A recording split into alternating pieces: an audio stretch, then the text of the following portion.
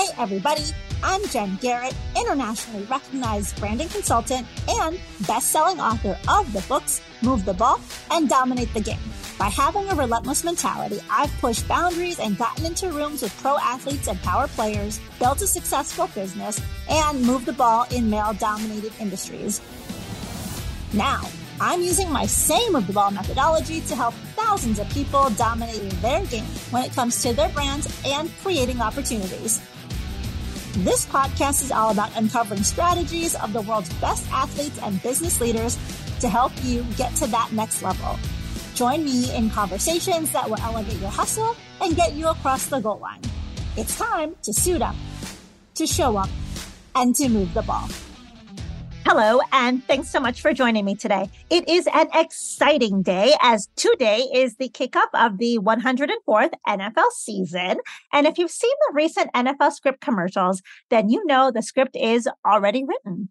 If you don't know what I'm talking about, go on YouTube and search for NFL season script. What you'll find are these hilariously entertaining videos. Go check them out if you haven't seen them. And no, the script is not already written. And no matter what happens over the next few months, we know that we are going to be in for a great season of NFL football as well as college football too. As you know, I am currently in my podcast off season. Now, I mentioned at the end of season 4 that I was going to be dropping some bonus episodes before season 5, which as a reminder will happen the day after Super Bowl 59. So kickoff will be February 12th. Now, mark your calendars and better yet, be sure to follow the podcast if you haven't already done so. That way you'll be in the know for when the next season starts. And also you'll know when my next bonus episode drops too. 2 other things. If you enjoy these podcasts, make sure you're sharing the show with others. And lastly, do me a favor and let me know what you think of the show. Write a review on whatever platform you are listening to this show on. That would mean a lot to me. All right, for today's episode, I've got a great guest for you. Derrick Burroughs has been around the sport of football for a long time. He was a cornerback who played college football at the University of Memphis, and Derrick was drafted in the first round of the 1985 NFL Draft as the 14th overall pick by the Buffalo Bills, where he played his entire 5-season NFL career. Post his playing career, Derrick has spent many years coaching across many levels of football, and today he serves as the director of athletics for Lane College. On today's episode, I start off my conversation with Derrick discussing some things that I've never really talked about on the show in this way before. And no, I'm not going to tell you what that is. You got to go check it out. And throughout our conversation, Derrick shares some very interesting perspectives, including talking about the preparedness of college players transitioning to the NFL and the business of the NFL. He also talks about the struggle of hanging up those NFL football cleats and his transition, where players can get into issues with social media, and he shares how he has served and continues to serve others over the years. I very much enjoyed my chat with Derrick, and I know you will too. You ready? Have a listen to this episode. Derrick, it is so great to have you on the show and inside the huddle with us today. Welcome. How are you doing? I am absolutely fine. Again, it's a pleasure that you would invite me on your show. You know, I've kind of kept up with you through on Facebook. We've never had a chance to actually physically talk. And so it's a pleasure meeting you. Well, I'm glad to have you on the show, and I know we're going to have a wonderful chat today. I wrapped up season 4 of the show, as my listeners know, earlier this year. And when I did that season finale, something that I mentioned was I was going to be dropping some other episodes before season 5 next year. And I've been doing a lot of thinking about what conversations do I want to have this off season. I'm someone who's very intentional and deliberate with what she does. And as you know, college football has started. The NFL season is just kicking off. And Derrick, as you are someone who has been involved in the college level as a player, in the NFL as a player, you've also had a very extensive coaching career across many different levels. And I just thought you would be someone who would bring some great perspectives. So I'm really looking forward to our conversation today. The real question, though, before we get started, though, is are you ready to move the ball? I am. All right. Let's do it. So as a podcast host, something that I think about a lot is where do I want to start off the conversation with my guests to set the tone?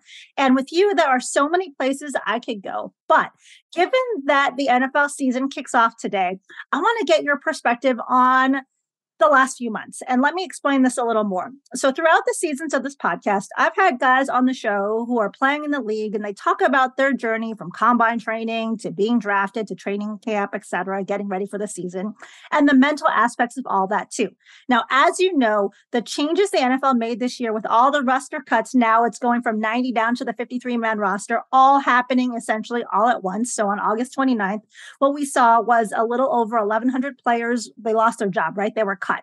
And that day I posted on social media as a reminder to people that players are real people with real lives, real families, real emotions, real hopes, real dreams, and that people need to be mindful of that, because I feel like so many people as fans, they lose sight of that fact, right? That pro athletes are people and this is their job and it's their livelihood. Now, you were drafted first round by the Bills.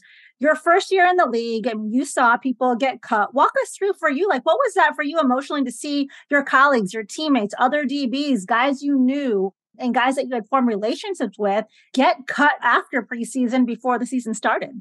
Yeah. Jen, I've been on 100 podcasts and talk shows. No one has ever asked me that question. And to be honest, it was very personal for me, because when you see your friends, guys that you're personally friends with, get approached by one of the coaches or one of the administrators and say, bring your playbook. Everybody kind of knows what that means. And, I never went through that, Jennifer. And to be honest, the thought of getting cut, because I was a first round draft pick, it was never a thought to me to get cut. But I was very conscious of guys that I had made friends with. I watched them get cut. I watched grown men cry. So no one has ever asked me that question. And that's a side that a lot of fans don't know. It's so personal when those guys get cut and you see them crying. So that's got to be very emotional for them. I've never been through it personally, but I know it's got to be emotional. For sure. And the reason I wanted to ask it is I've never asked anybody that specifically on the show before, but I've been doing a lot of thinking, as there was a time in my life that I was just a fan and I didn't know anybody in the industry or know much about the business side of the game. And as I've continued to grow and evolve with this move the ball movement, I've know so many people that when I look at them and I track the roster cuts and I looked and I saw the names, and there were so many people that I knew that I had relationships with. And it's hard as a friend to see that and to imagine what they're going through. And obviously there's a chance to get picked up off the waiver wires and get on P Squad and make moves, but you're still moving your life. Like, it's very different to have a job in the corporate space and the next job might be just right down the road. You don't have to pick up your family and move. And I saw someone post too, a former player, talk about how players might get a chance on another team, but you've got to basically pack up your stuff in a few hours to go to a foreign city and just leave what you had there behind to go in the hopes of making a shot or getting a spot on another roster. It's a tough business. Yeah, it is. And I think you say players understand that, not when they wake you up or come to your room and knock on your door and say, hey, Joe Blow, bring your playbook. Coach want to see you. So to act like it just happens, yes, it just happens, but that's kind of a cavalier way of feeling about players losing their job, people losing their jobs. I always see people talk every day about people getting fired. He ought to be fired. He should lose his job. And I'm saying to myself, the same person you're saying should use their job. They got a wife, they got a family, they got kids. I would never say somebody needs to lose their job. But again, some people are so cruel, it doesn't even matter to them. So I do understand that part of it. Right. Yeah. There's either some people are so cruel or they have just lost sight of the human element. They see people who are public figures or celebrities or professional athletes, and they forget that those people are just like them with families and lives and dreams. And so that's why I really wanted to highlight this. And when I posted on Facebook about just a reminder to people to keep in mind that these young men are real people. And there were so many people that reached out to me and they're like, thank you so much for, and not athletes, just people that reached out and said, thank you so much for this reminder, because people often lose sight of that. So I really just wanted to take a moment and talk about that today. Again, just as a reminder for people to be mindful of that fact. Something I'm also curious about from your perspective, given this change with all the players essentially getting cut after the preseason games are done. And yes, I mean, obviously someone can get waived before the games too, but to get to that 53-man roster from 90 now all at once, do you think that it's easier or harder on a player with that change from a mental standpoint and the potential of you being cut? So before this year, right? Like you'd have cuts made after every preseason game, Right. and now it's all at the end. Do you think this change is easier from a mental side in processing through getting cut, or it's harder for them? Well, I think it will probably be easier the old way rather than letting a guy get down to the last day and then say you're cut. There's 15, 20 guys now that's hoping and praying every night they go to their rooms that someone don't knock on their door. So I think it may be a little bit harder to wait till the last minute. Again, I've never been through it. I've never been cut before. But if I was a player in that situation, if I'm not a part of the plan, let me know early. Don't let me wait until the last minute. So I guess given the latter, getting cut late or getting cut early, if I'm not part of the plan, I would rather just go ahead and go. For sure. That's a great point. Something else that I wanted to talk with you about. So you were a defensive back, played for the University of Memphis. Nowadays, players, I think, are more equipped to be prepared in terms of understanding the business side of the NFL and that the profession is not for long, right? That's what people say. That's what the NFL stands for. How prepared were you and your fellow teammates when you got drafted on the Bills and the guys that you knew across the league about this is a business and you could be here today and gone tomorrow, or just how cutthroat and fast paced it can be? I wasn't prepared at all, Jennifer, to be honest. I had no real knowledge about finances, didn't understand very much. I had to rely on an agent to help me to understand, which I don't think agents, I don't think that they do a very good job of making players understand the true financial part of the business, to be honest. But I wasn't prepared. I remember the day I got drafted, I went from, and this is the honest truth, I went from having 15 cents in my pocket to the day I signed, I went from 15 cents to $1.7 million. And not understanding the financial part of it, I took my signing bonus and my base salary in the same year and got taxed on it all in the same year. This is because my agent and my financial advisors wanted to get all their money up front.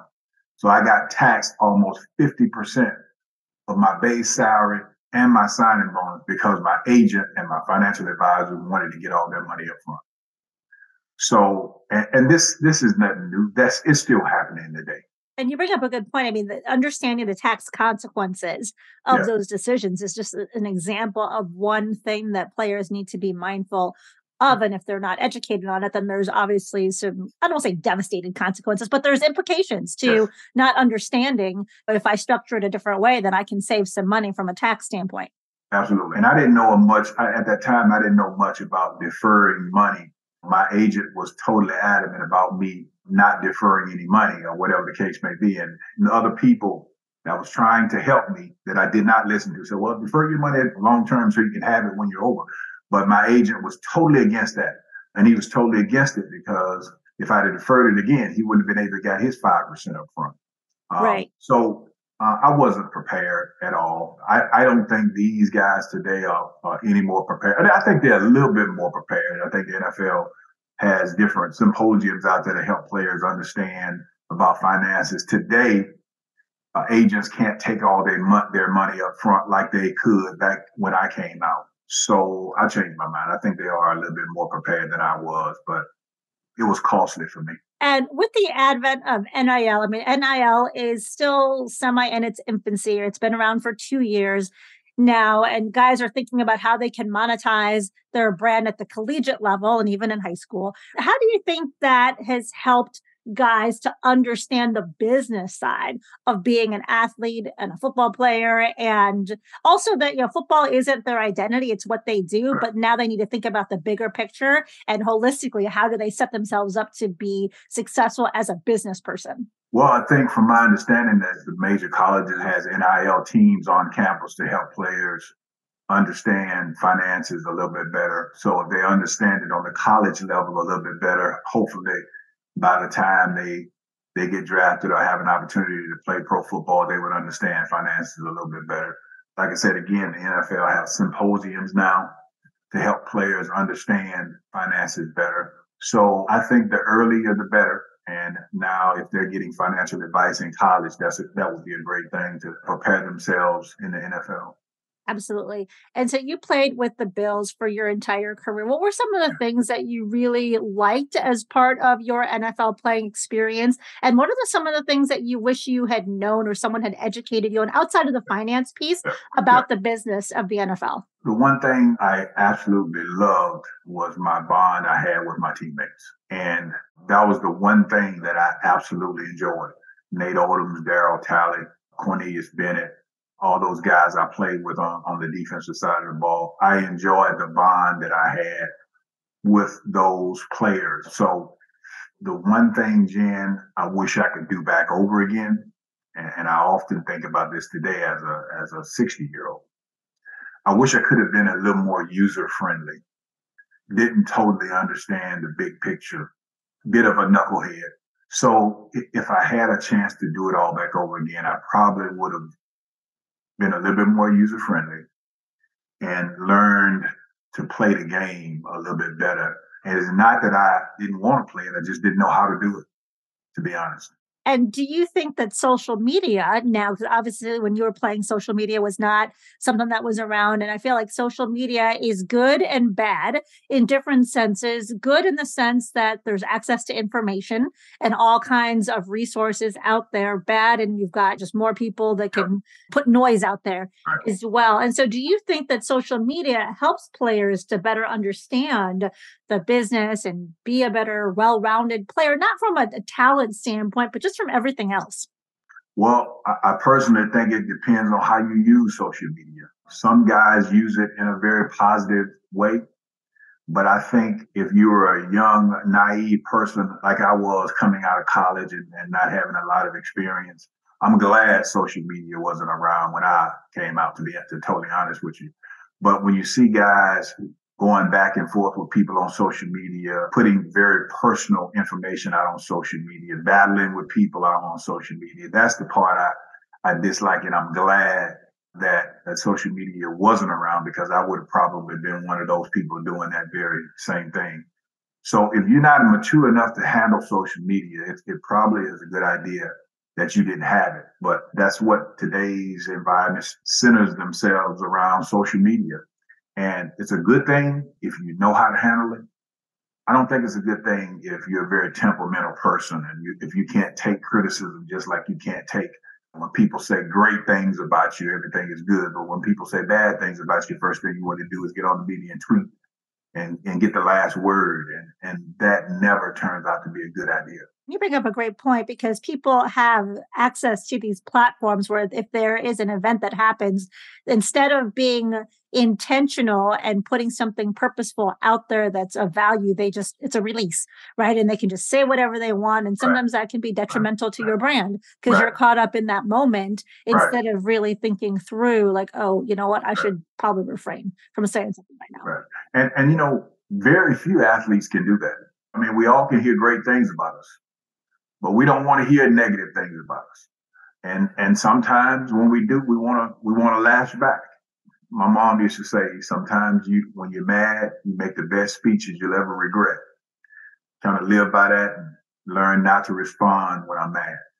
Very wise words. And yeah, I mean, I think too about social media is once you put it out there, it's always there, right? Someone will find it and it can come back to bite you. And it could have been a very great speech, but one that puts you in a very negative light or something that you don't want. So that's a great point. I wouldn't have been able to handle that part of it at that age. And I think it's a blessing that it wasn't there. I didn't have access to it.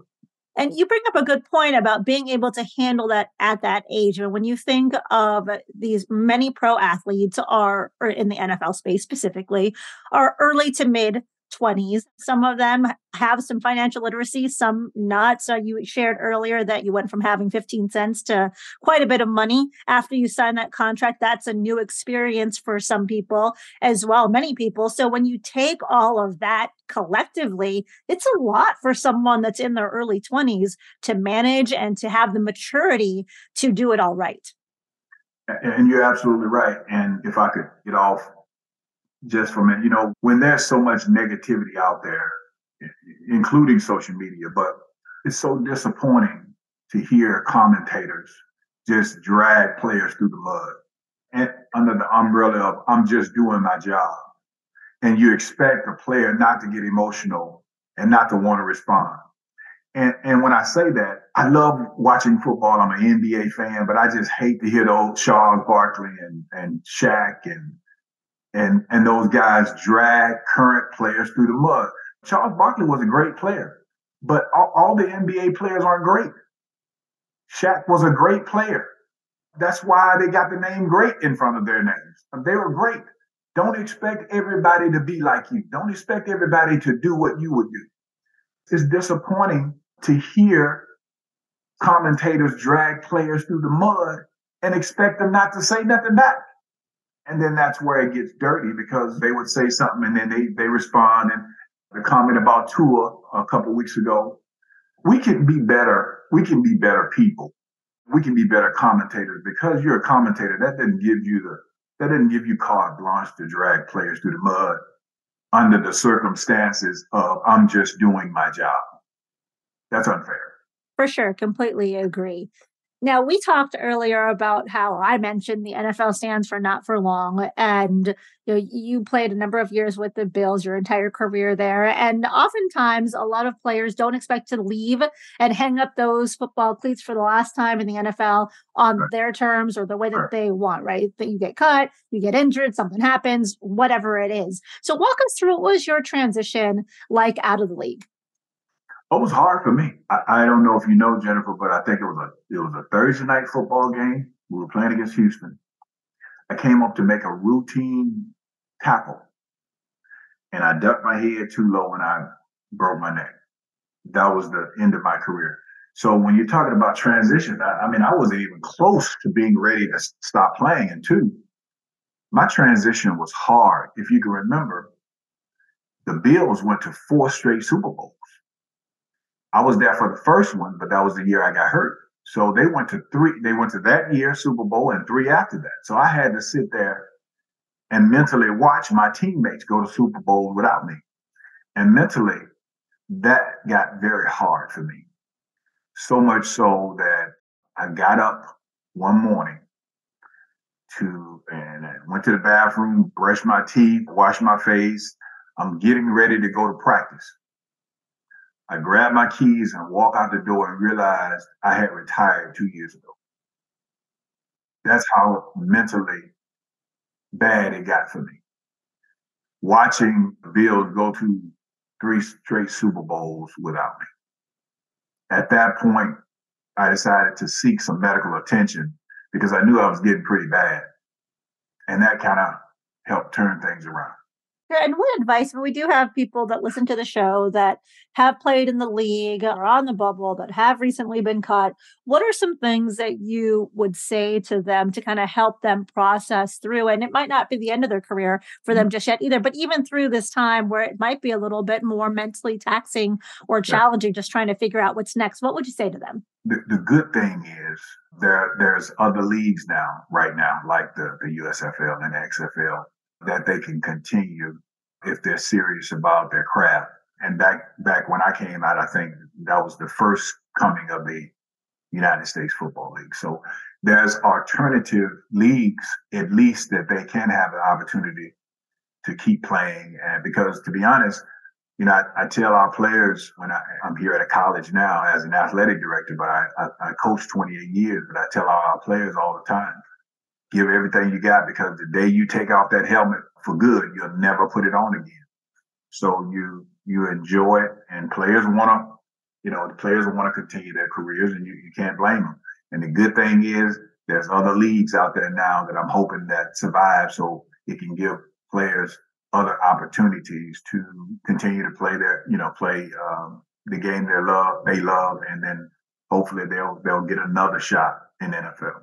You bring up a great point with these other leagues that are out there, the USFL, the XFL. It's a great opportunity for guys to well, one, to continue to play, two, to get a shot, get some extra film, potentially have an opportunity to get to the NFL or get back to the NFL. And so it's interesting to see these leagues. And to your point, I do hope that they continue. As you know, it's tough to have a new football league. One, it's hard to kick it off.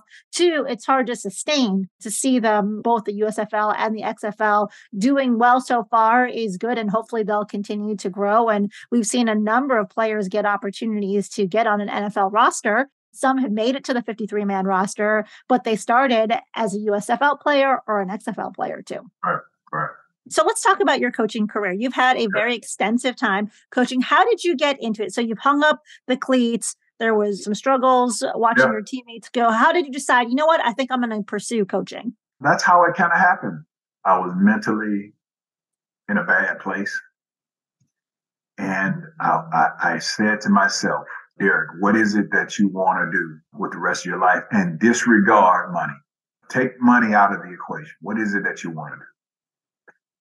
And it was coaching. I decided that I wanted to coach. And my first coaching job was Little League 10-year-olds, believe it or not.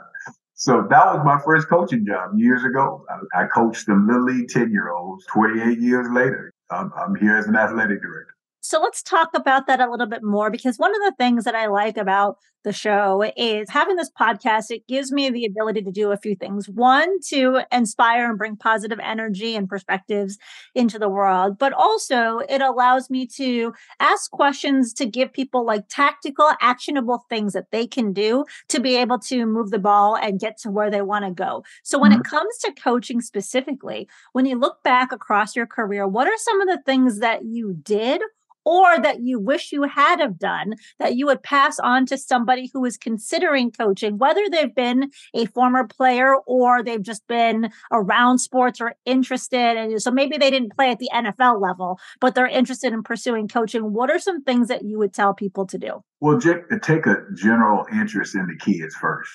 Take a true and real interest in the kids you coach, no matter what age they are, because kids see through you real quick. We have a saying in coaching that players don't care how much you know until they know how much you care. So you can't hide it. They know how you feel. They know whether you care, whether you don't care. So take a general interest in the kids and don't let it just be about football, X's and O's. I tell our coaches all the time that if our kids, and I'm at a small HBCU school, 90% financial aid, 90% single parent homes. If your kids have not come to you with anything personal, then you're missing the mark. It can't ever be about just X's and O's to kids. You got to develop personal relationship with children. Definitely. Absolutely. And as a coach, you have a huge ability to make a positive impact holistically across a kid's life. It's not just about the football field. It's about everything else too. No, absolutely it's not. Again, a lot of the coaches here at Lane College, I mean, we're the only fathers a lot of these kids know. So it can't be just about X's and O's. It's got to be about developing personal relationships, and you substituting for being that positive male figure in their life. For sure. Something that I say on the show a lot is being able to move the ball when it comes to your career specifically is all about differentiation and separation. And what I mean by that is differentiation in terms of what other value or differentiated value are you bringing to be able to contribute to the team or to the organization that you're a part of so that people want you to be there? And then separation in terms of what are the things that you're doing in your career to really set yourself apart. When you look across your coaching career, what are some of the things that you have done really well that has helped you to be involved in all the different coaching positions that you've had? I mean, in multiple HBCUs, Jackson State, Alabama State, professionally, like what are things that you've done to differentiate yourself? Well, the one thing I've done and we've done here at Lane College over the past, I've been here 12 years. 10 of those 12 years among student athletes, we have a 70% graduation rate. We put student success initiatives in place to ensure that our student athletes are graduating from college. And I ask our coaches all the time, what are we doing personally to make sure that your student athletes are successful off the field? We institute student study hall sessions that our coaches are involved in. Any student athlete with a B average or higher is exempted from those study hall sessions. We have tutoring sessions for math, English, and sciences with our student athletes.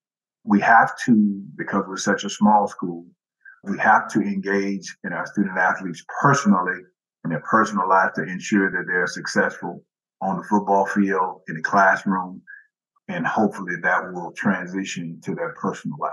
Well, I think that's great because, as you know, I mean, it's not just about the football field, right? I mean, kids, whether they go to the NFL or not, there's going to be a lot longer time period that you've got to build out a successful career, and helping them to put the right things in place to achieve that is so important.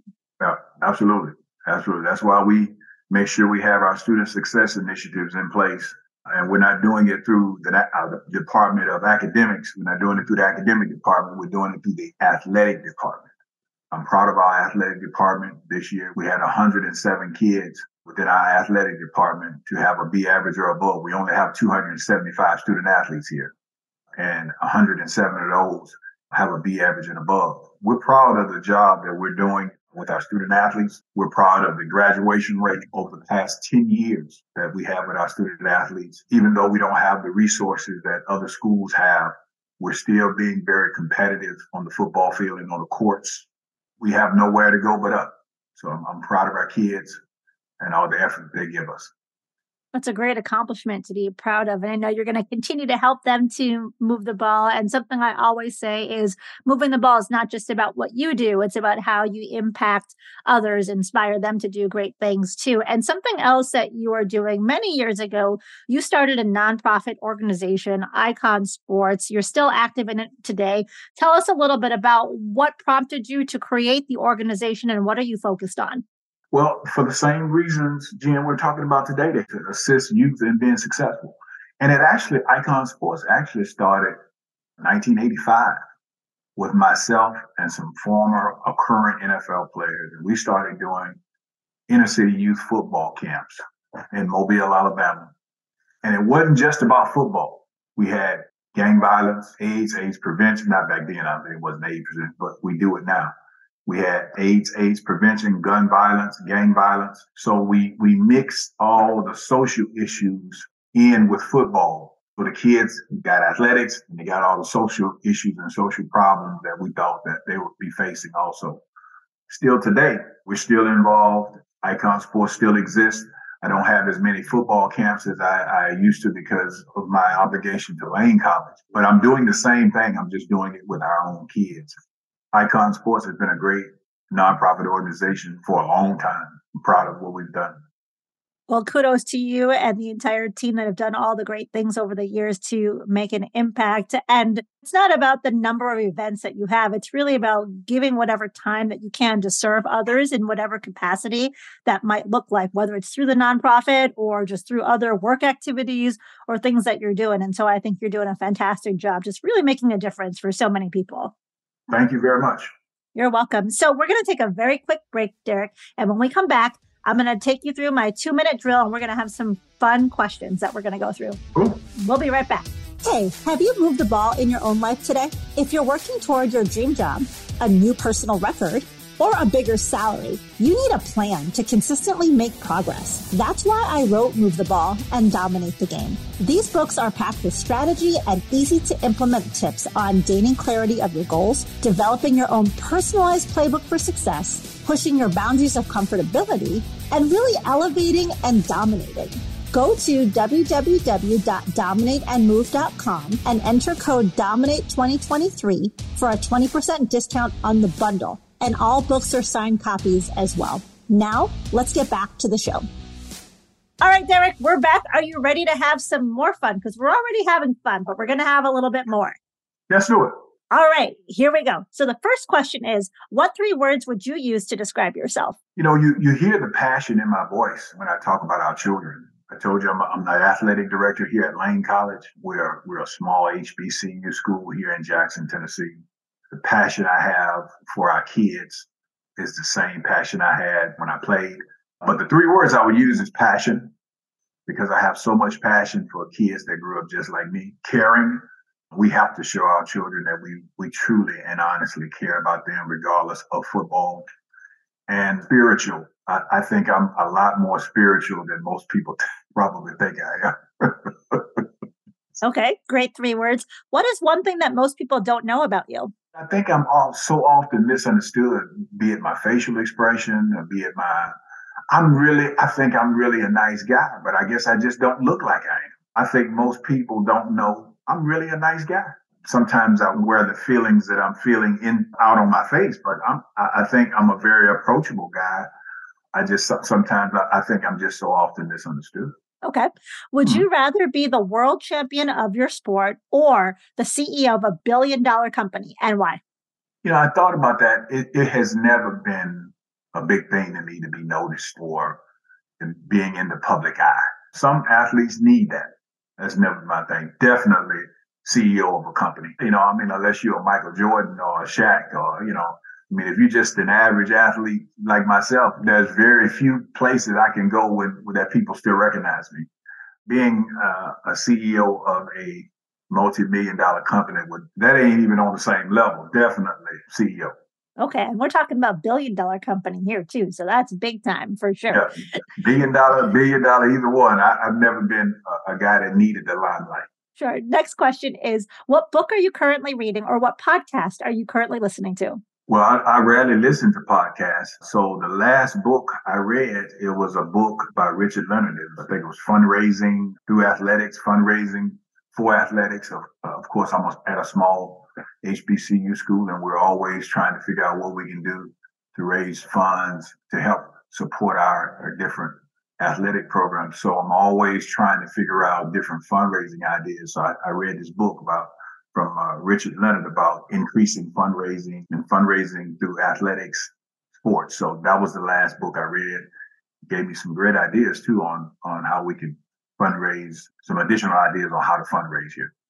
Oh, that's great. Yeah, it's fundraising is a very important activity. So I'm glad you were able to get some good nuggets out of it. If you could have any song played at all of your public appearances, what would that one song be? I was always a big Journey fan, so Don't Stop Believing. It's a classic. Yeah, it's a classic. Every time I hear that song, man, it's like I'm ready to go all back over again. It is a good one. Yeah. What would your next career move be if you were guaranteed to succeed? Part of my job is to raise funds here. Even with Icon Sports, it was raising funds. So planning, fundraising, live entertainment. Years ago, I used to own a live entertainment venue, and I always kind of wanted to do it again. So I would be a live entertainment promoter. Okay, nice. Yeah, that would be my next deal. All right. You have 24 hours and a private plane that will take you anywhere. Where are you going? Cairo, Egypt. Oh, Sometimes when I'm so tuned into the History Channel and I'm so fascinated about Cairo, Egypt and Egyptian history and Tutankhamun and, Nefertiti and Tai and Akhenaten. So sometimes I think that I'm living my second life because where does a guy from Mobile, Alabama, why is he so interested in ancient Egyptian history? Sometimes I think I've lived another life. So my interest in Egyptian history is off the charts. So I want to go to Egypt. I want to go to Cairo. I want to know more about ancient Egypt. sounds like a great place to go and a good reason to why you want to go there. So Yeah. the bonus question, Derrick, is M&Ms, plain or peanut? Definitely peanut. I think I've eaten plain once or twice. So no, I don't want to eat them again, but definitely peanut. I gotcha. Okay. So as we look to close our show, Derrick, any last thoughts for our listeners? And also let people know about your social presence. Where are you at? Where can people keep up with you? Where can people learn more about Lane College? All of that stuff. In terms of Lane College, you can go to www.lanecollege.edu, or you can go to our athletic page, golcdragons.com. I'm not a big social media person other than Facebook. I do have a LinkedIn account, but other than Facebook, I don't have Twitter. I don't know what IG is, and I've never been to that and all that. I don't have Twitter or anything like that. I prefer to stay off that coast. I don't have to go back and forth with people on Facebook, Twitter, or any other social media. So I have a social media account, Facebook, but that's about it, and LinkedIn, but that's really about it. Okay. And you made me think about this. And I guess I'll share this on the show before we Rab, so I am very active on social media, as you know, as someone that has a brand and that's a business owner. It's kind of important to be on those platforms for Yeah. for Yeah. obvious reasons. And so I posted something on LinkedIn. This is a few weeks ago now, and it was about leadership. And I talked about this, what great leaders are, and how throughout my career working in Fortune 50 companies and being an Army judge advocate, I've been able to be around some really great leaders. And then I also talked about on the show, sometimes I'll do these solo episodes where I'll just share some nuggets, things that I think about or my perspectives. I talked about on one episode, 7 ways to motivate others. So in this post, I wrote about, hey, if you're thinking about being a better leader and want to know how you can motivate other people, go check out this episode. And I had lots of people that wrote great posts, blah, blah, blah. But there were a couple people that were the haters. And I had somebody comment about how he didn't like the quote that I had used in the post. And that's totally fine. I mean, we all have different opinions and we should be able to voice those in a respectful manner, right? As professionals, as adults. But then he went to personally attack me as well and talked about how the picture that I chose to post, which was a picture of me, because on social media, posts with pictures get more engagement. So I had a picture and it was me in my car, which is a Tesla. And he said, you know, I don't even know, posting like a wannabe LinkedIn influencer with a common car is the right look for you, and just continued on. And there were over 50 people. This was an executive level LinkedIn group on a post about leadership, liked his comment. And I was just like, really, all of you professionals out there that are publicly liking somebody who is tearing down another individual, posting about leadership, it was interesting. And I'm always someone who's going to take the high road. So I responded in a very polite and respectful way, but it was just interesting to see. But you could easily go back and forth, and spend so much time. So I get why not being on social media is something that you're focused on. Yeah, it's insane. Jen, I totally get it. What you do for a living or what you do every day is kind of hard to do without social media. But social media is very cruel. You're talking about just making comments. It's something tragic can actually happen. And then you see it as a meme or a joke on social media the next day. Somebody's going to find humor in tragedy. It's hard to say don't take it personal, but when you deal with social media, you got to take the good with the bad. You got to take the crazies with the likes. So that's just part of social media.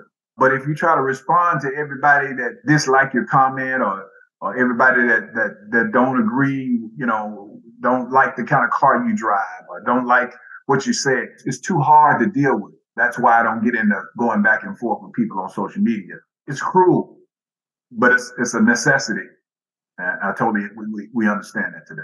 For sure. And just to tie it back to what you brought up earlier in the show about how players, how they get people or have these negative comments or they criticize them and they can be not nice in their words. It's hard to be someone that's in the public eye to like refrain from wanting to engage because you feel like you have to defend yourself. Right. That's human nature, Jen, that particularly you put something out there not meaning any harm by anything and people don't respond in the most positive way.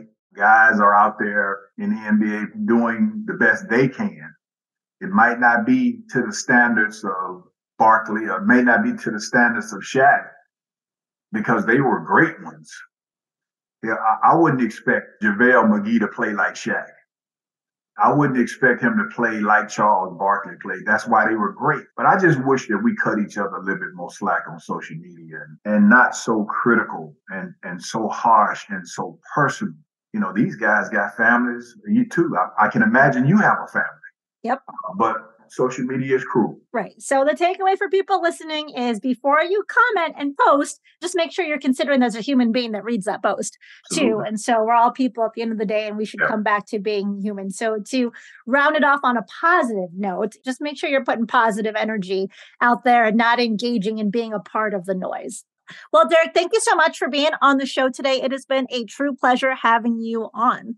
Thank you very much. I enjoyed your post on Facebook and keep doing what you're doing, no matter whether people like it or not. You know, you do your thing and don't be discouraged. Well, thank you. I appreciate that. And my listeners know that I have my second book released last year, which was called Dominate the Game, How Life Changes When You Show Up. And in that book, there's a chapter, it's called With or Without You is the chapter. And it's a reminder for people to remember that, you got to keep going with or without people being on the journey with you. Sometimes you have to walk it alone. Sometimes people aren't going to see the value. But if you have a passion for something and you believe in yourself, then you got to just keep going and you will move the ball and you'll get to where you want to go with or without those people. Thank you very much. I appreciate you allowing me to be on your show. Thank you, Derrick. And thanks so much to everyone for listening to this episode. Really appreciate you guys checking in. And there'll be a couple more bonus pieces before season 5. So stay tuned for those. And once again, if you haven't already done so, hit that follow button so that you will be in the know for those future episodes. And also do me a favor and share the show with some friends too. It's one way that you can help me to move the ball. All right, everybody, we will talk to you next time. Until then, make sure that you suit up, you show up, and you move the ball. Thanks for listening to Move the Ball, everybody. If you were inspired by this episode, can you do me a favor and let me know? Go to Apple Podcasts and leave a review. And also share the show with a few friends too. Next, I want you to go to getinsidethehuddle.com and join our email list. This will give you priority access to tips and strategies that will help you get more done today. Not tomorrow, not next week, today. You got that? Okay. Until next time.